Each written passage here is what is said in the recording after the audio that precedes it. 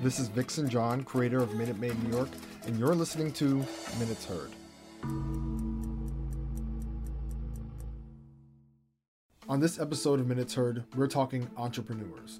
A part of being from New York is all about the hustle. Waking up every day and going out and get it. Our motivations drive us to start our own businesses, pursue our hobbies, and turn them into passions, which could hopefully lead us to making some money on the side. These following ladies have defined what it means to be about their business as they share why they decided to make their work for them. Sit back and take a listen. So the saddest moment of my life was when my grandmother passed. I was 18 and it was the first real loss that I've ever experienced. But it was also a turning point in my life because it made me realize that no one's here forever and you have to appreciate people while they're here. It also made me realize that I have to do whatever I was put here to do before my time gets taken away. That's it. There needs to be more because it's only 30 seconds. No, that was fine. No, let's 30 seconds okay. of good shit. No, but it has to be. So let's answer another question. Like, what motivates you? What are you passionate? What are you passionate? A little bit just now. How about we talk about why you like to do makeup? Okay. Let's talk about like why you like doing makeup. What does it make? How does it make you feel? Okay. I've always wanted to help people. And the only way that I knew how to do that was through makeup artistry and hairstyling. So I took that and I ran with it, and so far so good. Hopefully better things are to come, and I don't know what else to say. Speak from your heart, man. Speak from your heart. Talk about what are you passionate about? Besides makeup? Just anything else outside of makeup. Just what are you passionate about? What about what drives me? Yeah, what drives you? Okay. The thing that drives me most is probably my daughter. She looks up to me in a way that no one else has ever looked up to me before, and it's like I'm her hero, and I know because of her, I have to succeed. There's no other way. What motivates you to get up every day and make the best of it? And make the best of it? What is your motivation? Like, what motivates you? I don't know. Ever since I was a kid, I had a desire to help people. So I guess waking up and finding a purpose to bring joy to people's lives. That's a really interesting question. I don't know. I just wake up and live life. There's really nothing that motivates me. It's positive attitude. I did sales, outdoor sales for 5 years. So I have that already instilled in me that like you just make the best of it and stuff happens and you just gotta smile through it. But yeah, I just want to help people. So right now, what is your current occupation? And if you could have a dream job, what would it be? My current occupation is freelancer, so I have a real estate license, life insurance license. I'm going for my securities, but I'm an entrepreneur at heart. So I'm starting two businesses. One is called The Intimacy School, which you were just at. And that helps people communicate with others via body, mind, and spirit, so that you can have better relationships with your friends, family, coworkers, or your partner. Because communication is the key, and I find that most people stop talking or stop being friends or stop being partners because they fail to communicate. And then I'm doing the Uplift the Homeless project, which is a project where we list all the resources for homeless people to go to so that they know what options they have. But in the long run, I would love to create housing for the homeless and give them job opportunities with local entrepreneurs and businesses so that they can get off the streets and then start having a normal life and then get into affordable housing so that they can just go back into society. And talk about your first instance of where you did something, or like I guess one of your jobs, one of your projects to like help people. Like, what was that experience like? Like your first experience, like doing good for someone or people or for an organization. Like, what was that first experience like? Oh, first experience. I don't know. It's like inbred from childhood. Like my family helps people, so I think it's like familiar karma that is passed on. But I guess volunteering for the Gay Men's Health Crisis and Life Beat, the music industry fights AIDS. I went to St. Francis Prep, so they made us volunteer when we were younger. And I think when I was volunteering at the Gay Men's Health Crisis, I learned a lot about people who contracted HIV from their spouses, and just like listening to them, and the fact that I think people just want someone to listen to them, you know. And then after hearing people's stories and just hearing things that I guess you could say were shocking to someone of my age, and I think to anybody, it just makes you realize that like a lot of stuff is going on that you don't see. Like people are suffering in silence. And I decided that I wanted to do something like the Intimacy School so that people that are suffering in silence can come out and have a voice and have somebody listen and then get some advice or get some kind of coaching so that they can get past this and then open themselves and be vulnerable again to be in a relationship full of love. Because a lot of us just hide and get into a shell and then, you know, we get lost in ourselves. And I learned that then, at that early age, volunteering, of how like people can just lose faith and lose trust and then just shut down. So I like helping people verbally by listening and trying to help them through whatever they're going through. To date, what has been your most fulfilling or most exciting or most rewarding project or freelance experience that you've come across? There's not anything that's public. Most of the things that I do are private, that I do for people. Like I've let a ton of people stay in my house. I don't believe in letting anybody sleep on the streets.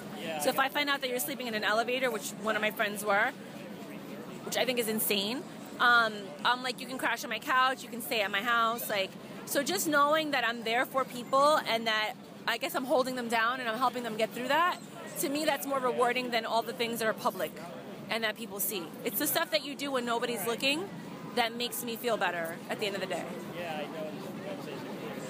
One more question. So, recall a story or experience, like, if you just like tell a story about anything that you've done throughout the past however long. What's a memorable story about helping someone, or like someone helping you maybe, or like through your work, or just in your personal life? Like, recall a memorable story that, you know, you don't mind sharing, it kind of hits home for you. Wow. I think there's two of them because they're like intertwined. I'm actually writing a book about that. But I guess one of them would be a girl that was in an abusive relationship, and she was telling me that her boyfriend was an alcoholic and he's like starting to push her. So I was like, you need to come stay with me. And I went to her house and we packed everything up, and she came and stayed on my couch for a couple of weeks, and then ended up moving into my building and leaving shortly after that. But yeah, I don't want to. That's all I'm going to elaborate. Yeah. And we actually were in a newspaper article. I mean, a magazine article from that. Because our friendship via TaskRabbit blossomed into this friendship, and it was interesting. But that's the most recent thing. I mean, I still help people. I still have people's backs and stuff like that. But that's like the most recent one that was big. Well, what I do is I create these little bags for the homeless, and I have a lot of clients that are always giving away their stuff, and they're really nice things, and they donate it to nonprofits that end up throwing out half of the stuff, you know, like the Salvation Army and things like that. So what I do is I take those items, I put them into little bags, like of clothes, shampoo, conditioner, a hairbrush, and then whenever a homeless person asks me for money, I give them the bag. And then that way they actually can go into a bathroom and wash their hair and, you know, clean up and feel human again. Because sometimes the reason that they look homeless is because they don't have these simple things that we take for granted. So, you know, I'm up for donations and stuff like that. If anybody wants to donate anything, I create these bags. I go out to Hunts Point in the Bronx, Port Authority around here in the city, and then Williamsburg is really big now with homelessness. So whenever I see people, I just hook them up with these little bags. And a lot of them are mostly grateful for it because it's little things that they need that make them feel human again. All right, so to begin, we're talking. Yeah. Don't worry about that. Okay, so what motivates you to wake up every day and get going? What's your drive? What pushes you to just, you know, start your day, you know?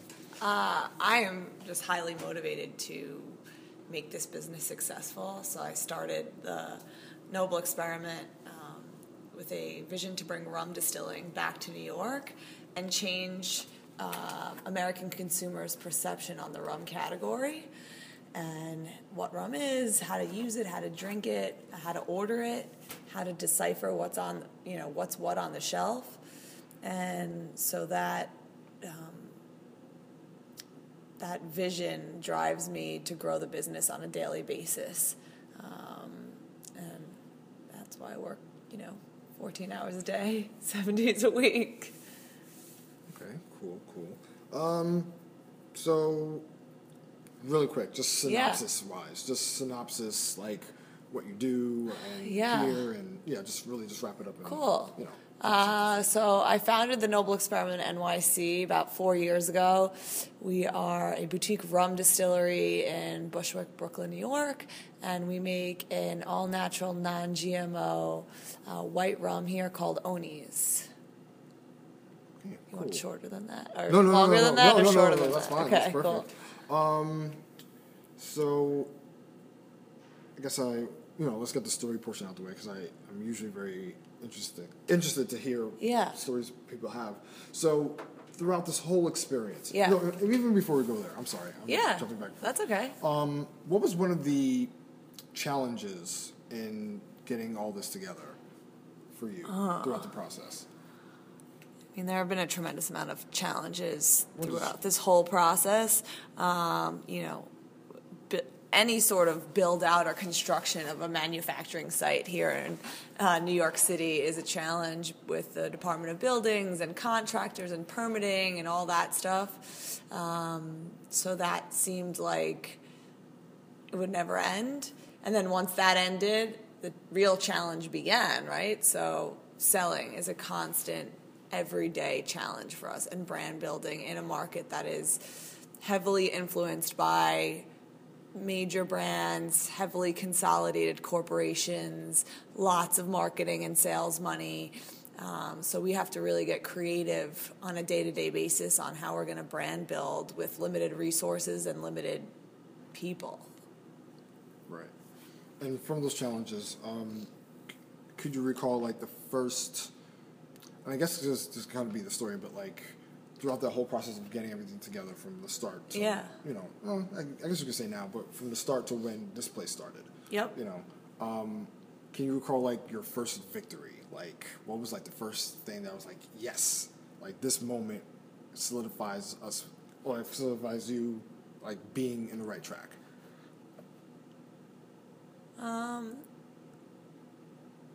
I think when the company was the first real national press recognition for the company, which was at Forbes 30 Under 30. That was in end of 2012, named for 2013. That was a tremendous honor for me at the time, and still is. And I think that sort of helped me see that, wow, like there is a major publication awarding this place that, I'm kind of in the weeds every day just trying to, check things off my to-do list. And it's hard to see like the greater picture and what's actually been accomplished. And when somebody else recognizes that for you, it hopefully makes you stop, take a beat, and think, and like look back and say, wow, like I was able to sort of start moving a mountain with very little manpower. Cool. Yeah, that's definitely a good moment. Yeah, recognition. yeah. I think everybody wants to and I'm very appreciative of every new account we get on, like still, every new account we get on, every new consumer we introduce the product to that likes it. Like I consider every single person that I have an experience with, in that regard, to be a win. So whether it be someone that's in the industry or a general consumer, something going from a back bar placement to someone making an awesome cocktail with it, all of that continues to motivate me and excite me. And, I still get excited when I walk into a place and I see Oni's on the shelf. Right. Cool. Okay. So the last question, the big one. Well, not the big one, but it's one that I usually like to ask. So share a story, like memorable moment of this whole process, like the one that comes to mind. It doesn't have to be like just a memorable moment Yeah. of like crazy or like wow or I can't ever forget when Yeah. So I have two good stories with in regards to that. They're funny and sort of, in my opinion, represent the struggle of like the small business owner. So actually the first time I distilled here, we had set up the equipment months in advance, and we had been waiting on all of these permitting things with the city, the boiler, getting inspected, yada, yada, yada. So everything had sat here for a while before I could turn anything on.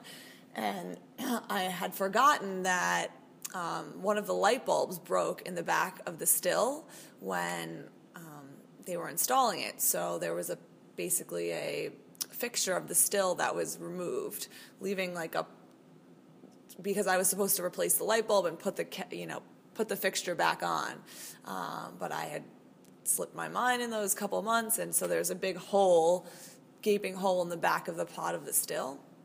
So I'm distilling, I'm here by myself. I was one woman show for like the first 2 years, and the still's getting hotter, and obviously the liquid, the mash in the still starts boiling, and kind of like, okay, not really knowing what to expect because it's my first time doing this, and all of a sudden, like flaming hot fermented wash starts shooting out of the hole in the back of the still up to the ceiling, and just like it's like a geyser that's like shooting out and like down across all over the back wall, and I'm like, oh my God, what am I gonna do? And instinctually, stupidly, very stupid idea, but it was my instinct, I ran under the geyser of hot fermented wash that was spewing everywhere, and I was able to take a cap from a different piece of equipment and screw it onto the hole as things were shooting out. And I was covered in molasses. Thankfully, I was not burned or anything like that. So that's one story, and that was literally the first time I turned on the still here. And then my second favorite, like, silly story in the distillery is I call the Great Meadow Street molasses spill. And as I said, like, I didn't have any help for the first couple of years, and I was mashing here, which was just like the first step in the production process, and we are adding the molasses to the mash tank. But I also do tours here on Saturdays, and I needed to get the molasses into the mash tank in order to time it so that I could do the tour, and then the mash would be on course properly. So I'm putting the molasses into the tank. I realize that the tour is like people are arriving for the tour. I'm trying to get the molasses in the tank faster and tipping a drum at the time into the tank. And so these chains hang down from the forklift, and you kind of use the chains to tilt the drum into the tank. Well, because I was rushing and not paying attention, because I could hear people in the tasting room being like, where is an employee? Like, are we in the right place? I like lost grip of the chains, and the drum just kind of went upside down and started pouring all over the floor. Meanwhile, there are like 20 people in the tasting room, like waiting for a tour. It's 1,000,000 degrees in here. I start freaking out, like sweating. There's molasses everywhere. And I'm just like, I don't even know how to start cleaning up this molasses. Like, it is. So I just start taking our power washer and like shooting the molasses, trying to like get it to unstickify from the floor, and throwing paper towels on it because that was going to really do something. And at some point I was just like, you know what, like, screw it. I'm just going to walk in and be honest and be like, this is what the type of stuff that happens in a distillery, and you will have the exclusive access to see the biggest molasses spill we've had here. So that's how I started the tour, and of course everyone got a big kick out of it and saw real life back here. So I will tell you that spilling molasses is not a fun activity to have happen here. Yeah, I can imagine. It's a sticky situation. Yeah. Good one. So Danae, am I saying your name? Danae. Danae. Danae Louvenia Pointer. Nice. All right, Danae. Good thing I got your name right. Oh, so nice. Good way to start. Good way to start. Screwing up your name. It's okay. It happens every day. Every day. Well, you can imagine with my name, it's probably hard. Vixen. Never forget it. Granted. Unless it's Vixon. No, there's no accent on the Vixon. Vixon. Vixon Jean. No, I'm not French. Are you Haitian? No. Oh. I'm from here, but my family's from Grenada. Oh, Grenada. Yeah, so. Very cool. Quite Grenadian in some cases. Mm-hmm. Anyway, off topic. Okay, so, what is your motivation to get up every day and make the best of it? I would have to say that my motivation to get up every day is really to make other people's lives better. I have a background in public service, but I decided to start this company, to take a leap and start the company, and really go out of my comfort zone and leave the corporate environment to see if I could do it on my own and make an impact using my idea. So I think, through the process of researching what I could do through True Nude, I learned that, what we're doing is really special. And it really is transformative for women, so I want to make it happen, and I have to wake up in order to do that. Awesome. Good stuff. Yeah, very true. You do have to wake up. Mm-hmm. Most of us. So, briefly just talk about what True Nude is. Just very, very briefly, like, what is True Nude? What's, I guess, the mission, so to speak, and kind of just go through that process. Okay.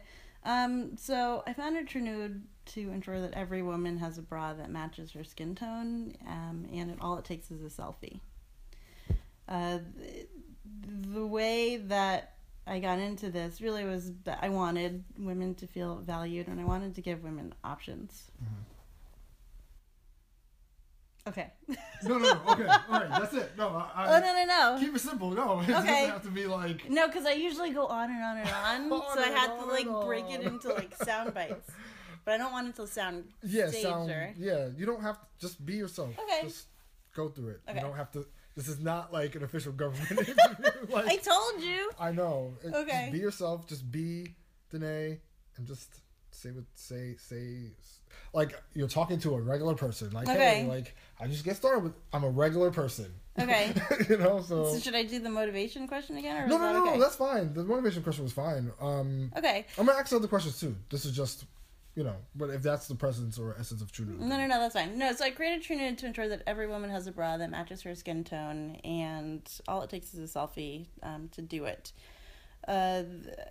Essentially, I really just want women to have options and to make women feel valued, because when you go to buy underwear, you know your size, you go to Target, you get your pack of Hanes. It's like buying beer, It's very simple. For us, it's a nightmare. You have to go to the store, dig through rows and rows of bras. Nothing is sized the same across brands. If you want to have a sexy, seamless look under your clothes, you can't find it because nude is always in tan or beige. And if I want to get fit correctly, I need a stranger to feel me up. It's really uncomfortable and really impersonal. So I was trying to find a way to make women feel valued and make the experience easier using new technology. And that's, what True Nude is. We're trying to make your most personal garments personal.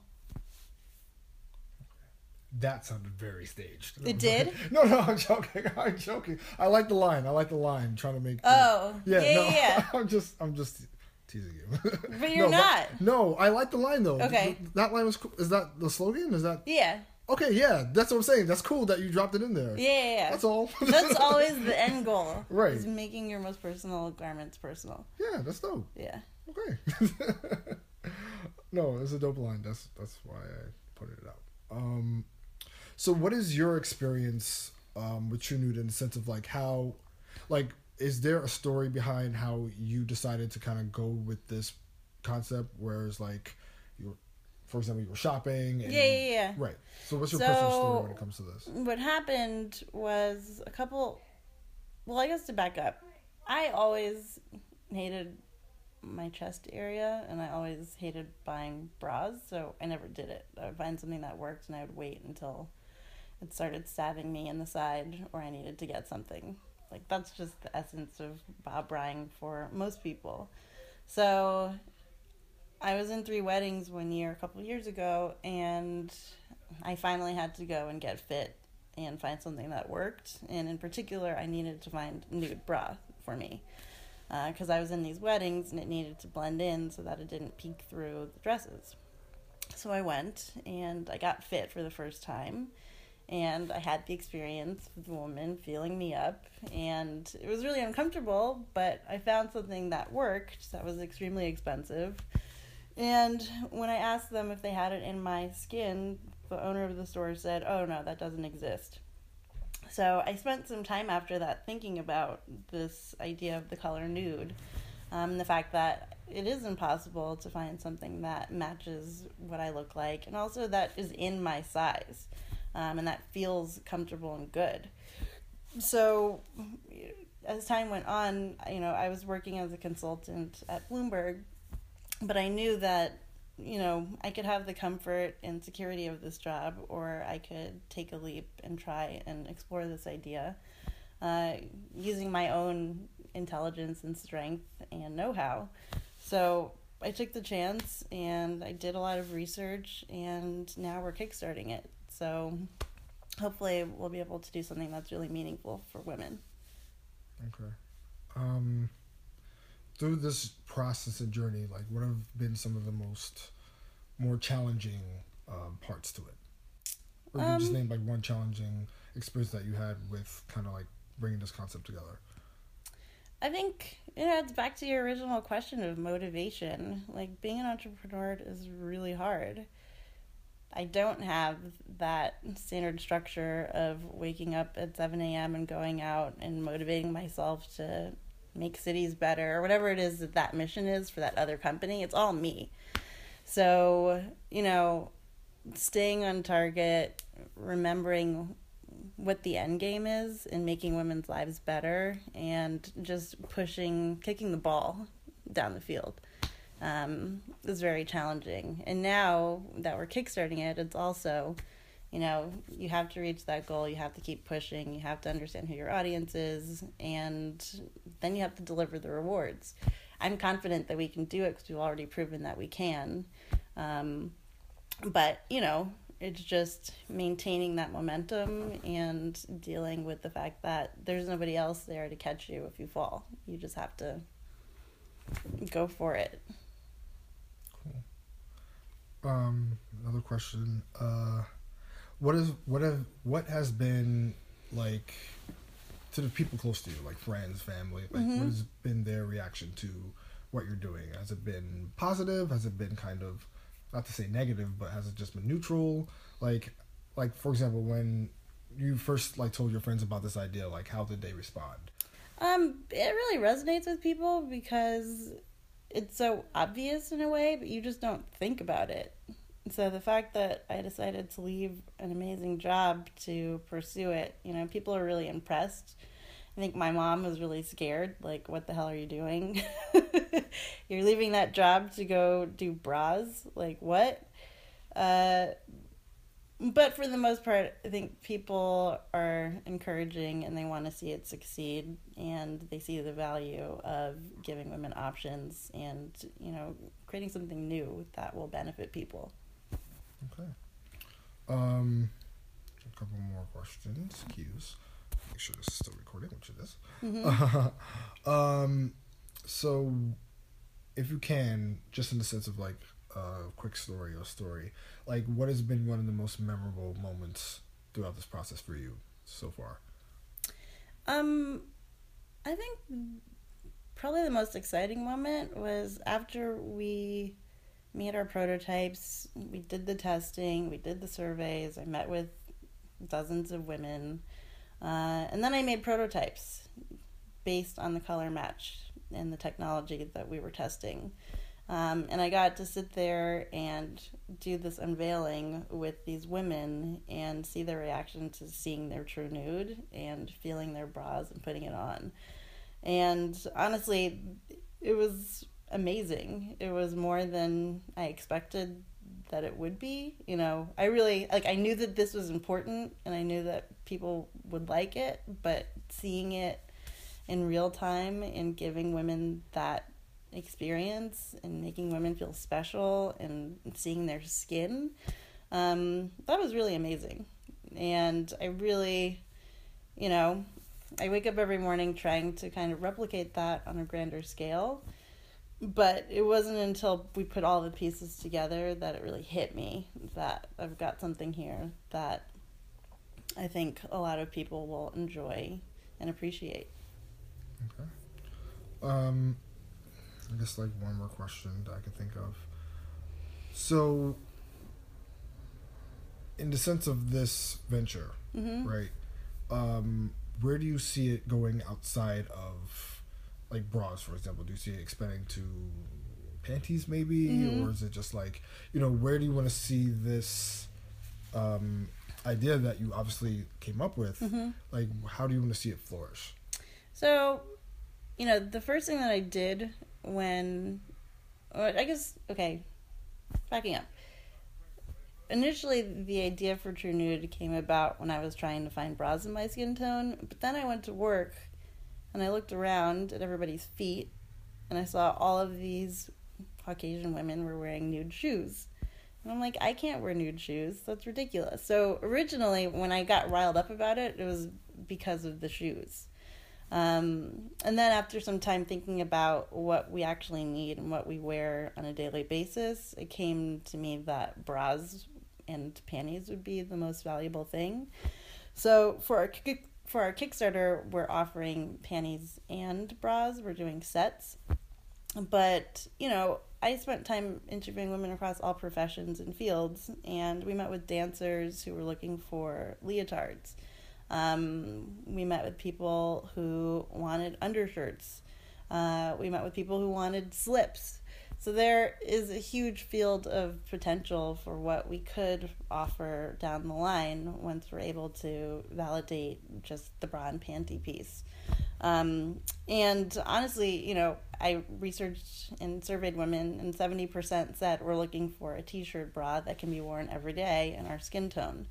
And lo and behold, on our Kickstarter, the highest seller thus far is a t-shirt bra. So we're confirming what we already knew, but I think the field of potential is, pretty huge.